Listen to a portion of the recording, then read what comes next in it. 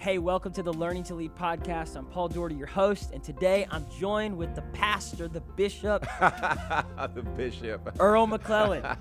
Earl, funny. Tell everyone out there a little bit of your story, who you are, and just the journey that God's had you on really these last several years in starting your church and where it is today. Yeah, I can tell you I'm definitely not a bishop, but I love Nice. that. But I called you bishop when we first Returning the favor. Returning the favor. The best thing about me, without a doubt, is my beautiful wife. She Come is on. the most amazing woman I've ever met. Love her so much. We've been married 22 years now. Come on. Actually met at Oral Roberts University. Oneka, right? Onika. Onika. That's close Sorry. enough. Close I enough. was Close enough. close. That was close. Onika. It looks like it could be Okay. sound that way. But we've been married 22 years. We have 3 great kids, 14-year-old, and we have no idea what we're doing with our 14-year-old, our first teenager. Then we have an 8-year-old little boy who's fantastic, and then our little girl who's 4. She just turned 4. And we started this church in Dallas, Texas, 7 years ago now, and it has been the hardest thing and the most fun all at the same time. Wow. We are learning so much. We started in East Dallas, which is an area known as White Rock Lake. It's right next to White Rock Lake.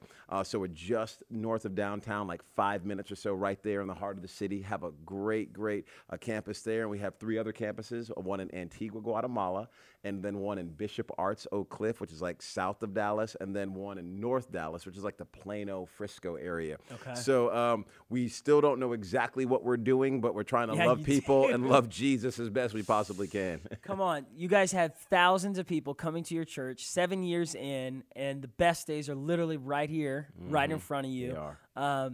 What's your favorite thing about pastoring this church? What's your favorite thing that you love about being the pastor of Shoreline? Oh, man, the honor, the opportunity that I get to serve and love God's kids. I mean, I don't know why he would pick me to be able to do this, but I'm so grateful that I get the chance to be his representative to his sons and daughters. So it is the honor of a lifetime.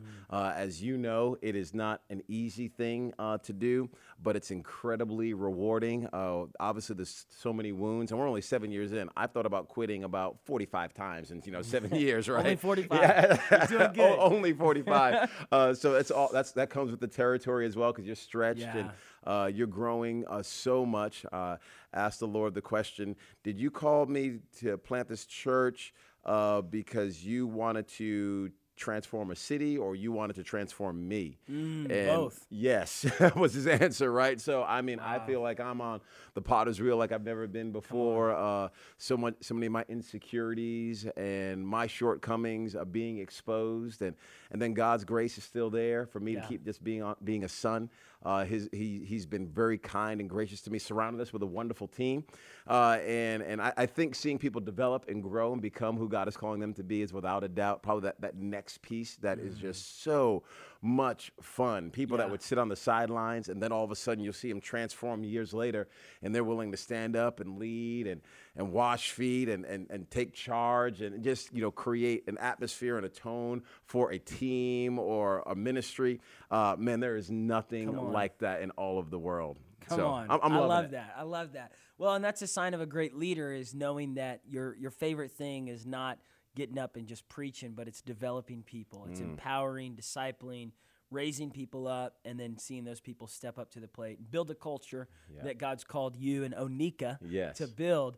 One thing that most people out there don't know is that you played basketball at Oral Roberts University. 150 years ago. Right here in Tulsa, Oklahoma. I had a poster of your basketball team, you, Jay Henderson, Eric Perry. Wow. Some of these big-time basketball players at ORU. I used to show up to your games, and I would, wait after the game for a high five from you or from any of the players. Which means I'm old.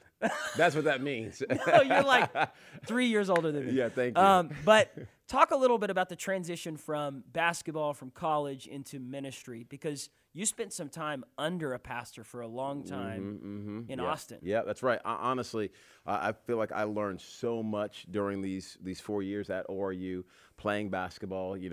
That's when Bill Self was just learning how to be a coach, really, I think. Big-time coach in NCAA. Obviously he's doing great now, but his first year was my freshman year, so we got to go through a lot of the growing pains together. Obviously, he's a Hall of Fame coach now, literally in the Hall of Fame. But I learned so much about mental toughness.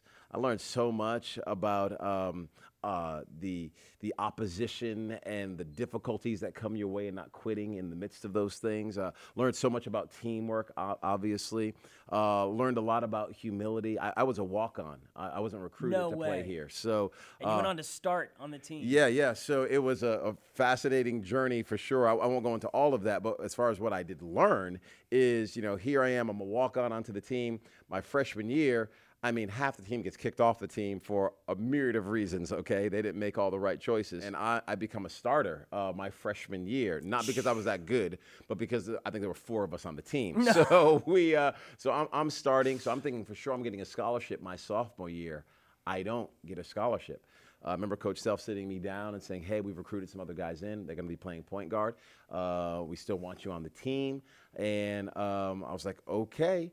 And I ended up that sophomore year starting over the guys that had been recruited. Wow. So I played that entire sophomore year without any scholarship. I was paying my own way to go to school. It was a wonderful experience, but it was working some things on the inside of me. Even to want to translate that to ministry. So many people nowadays with Instagram and YouTube, and which are all fantastic tools, you can begin to look at ministry as a little bit of celebrity. There's a little bit of popularity and shine to it. And I think some people are thinking that's what ministry is when it's really not. This like I do, and you obviously been raised under some of the best, pastors and leaders in the world. But it's that dirt underneath your fingernails. Yeah. It's when you want to quit, but you don't. It's getting on your knees and praying again, even when you don't see anything happening. It's believing in somebody that keeps turning their back on you, but you keep trusting God that they're gonna get it. And God is teaching you how to love even the unlovable. It's when you're feeling forgotten and looked over and rejected, but you still got to lead anyway. And God's grace is sufficient even in those times. So I feel like I learned so much, and I'm still learning so much. Again, I feel like I don't have this thing figured out at all. But one thing I do know, it's not about me. It's definitely about Jesus. So if I can keep that him at the center, I think we're going to be all right. Come on, Earl. That's powerful. One thing that I love, too, is so many church planters that I've met spent like 1 year or 2 years under another pastor, and then immediately, they're just hungry to go and plant their own church. They're 21, they're 23, right out of college, and that's not your story. No. You spent about 8 to 10 years, or how long? Even longer, yeah, about almost 12 years. 12 years serving in a church, not as a senior pastor, just on staff. Talk a little bit about that lesson of leadership. Yeah, I appreciate you bringing that up. Without a doubt, and people have their call, they have their story, they have their, how they feel God is leading them and guiding them. More power to them. Hopefully have some good people in their life that can speak into their life and coach them to make sure you don't start something prematurely. But for me, that was not my story. But I remember being at ORU, and I remember getting words of prophecy like, Earl, you're going to do this, and Earl, you're going to do that. And I'm like, okay, I'm just from Rhode Island, and I'm just trying to love people and serve people and graduate college, and enjoy my basketball career. And you're the first person I've met from Rhode Island. Really? Yeah. Honestly, there's not a lot of people that I know from Rhode Island. I think 148 people in Rhode Island. It's so small. But we are. So I'm on this journey and loving life. And now I'm on staff at a church. And I remember my pastor, Rob Koch, still my pastor to this day, I said, he told me, ORU's really, really big. It's really change the world. When you come here, it's really mundane. Now, we're doing a lot of awesome things, but being a pastor, it's that daily grind. Showing up. Yeah, how we say it on our team is we're farmers, not magicians, right? So we're not coming to pull rabbits out of a hat. We are here we're pulling out weeds, we're tilling soil, we're putting seeds in. Then that crop, we thought it was going to be a great one, it ends up not being a great one. But you got to plant all over again, and you're harvesting, and this is what you're doing, and you're waking up early, and you're staying up late, and it's a lot of heavy lifting. But again, His grace is there to empower you to be able to do those things. But for me, I remember being on staff and people coming up, and I'm sure there's plenty of young leaders listening to this. So they used to come up to me and say things like, Earl, if you ever start a church, I'd follow you. Oh, I'd follow you. Earl, I love it when you preach.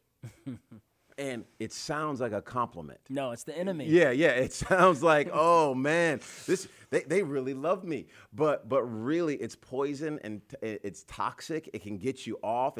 You start believing you're something that you're not. You're on someone else's platform. That's why you look even better than you do right now. You're actually borrowing their influence and you're underneath their covering and authority, and it makes you look bigger and stronger and better than you actually are. And so I remember just saying things like, no, I'm here, and we've got a pastor, and I'm not going anywhere. And it took literally a dream in 2009 for God to wake me up and say, Earl, you need to go do this. You need to go plant your own church. But it wasn't for a year and a half after that until we left. I submitted that to my pastor and said, sir, I'm giving this to you. I don't know when, I don't know where, I don't know how. You get to tell me. And we did it what was best for the church, not what was best for me. And there's a whole bunch of lessons and stories in the midst of all of that. Good. But that's what we did. And how you leave is how you're remembered. Oh man, that's so great. And how you leave is also affects how you start. It affects how you start. So we didn't have like the big launch team. You know, I hear friends, and this is awesome. I wish I had this. 50, 75 people on a launch team. We didn't have that. We moved to Dallas. We didn't know hardly anyone at all. And our first person in Dallas that we met at the T-Mobile store. And we were like, hey, we're launching a church. And she's like, oh, I just moved here from Ohio. I'm looking for a church. And April is still with us, wow, to this day. And she said she actually came to the church because our kids were well behaved. I don't know what kids she was looking at, but that's why she came, because they were in the store with us. And she's been on this journey with us for these 7 years. But man, God has blessed us with some of the most amazing people on the entire planet. And I think it has a ton to do with not how great I am, but how good God is. And he honors and he cares for his church more than we ever could. And with the team that's assembled, it's no wonder that I think big plans are in store. And we're just trying to keep on loving and serving people as best we can. You're doing an awesome job. You're kind to say that. Well, listen, we've got some time here. Those of you that are watching this, Earl is coming to preach for us at our church. Some of you are watching this months from now, maybe a year from now. But Earl, what do you feel like is something you could share with some of these people that are leaning in, they want to grow as a leader, and they're not sure what to do, what's next, and where they start, and how to grow and develop their leadership skills? What would you encourage them with? Well, that's a huge question. I appreciate you even asking it. Without a doubt, my favorite scripture is John chapter 3, verse 30. So for anyone that's watching this, I think that ought to be a message, not just for ministers, but for Christ followers, that ought to mark our lives, which is John the Baptist saying, I must decrease, and he must increase. And the he there is Jesus. And John the Baptist, if he was alive today, would have a bunch of Instagram followers. If he was alive today, a bunch of people would be liking his pictures. If he was alive today, he would have a bunch of YouTube, subscribers. If he was alive today, people would know his name without a shadow of a doubt. He was a rock star in his day.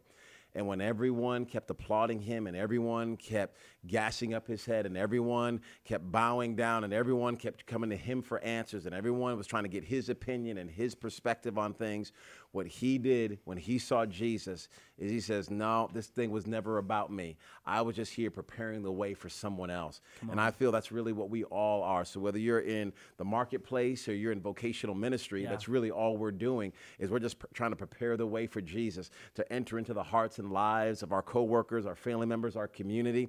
And the best way to do that I know is there needs to be less of me and more of him, not more of me and less of him. And I think that prayer gets a little inverted sometimes. I think some of us are wanting to see ourselves puffed up a little bit. But if we can just keep on laying down our hearts and our lives, God knows his plans. He knows his purposes. No man can stop what he has in store for us. But if we can learn to wash feet, be humble, love people well, not make it about us, I think there's something really, really special that he can do with a heart and a life that's postured that way. Come on.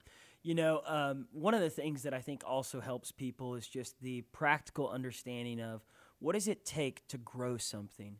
Here you're 7 years in, and through God's goodness, through his grace, but also through your effort, you've seen growth. So talk a little bit just real quickly about like those out there that are hungry to grow their business, grow their church.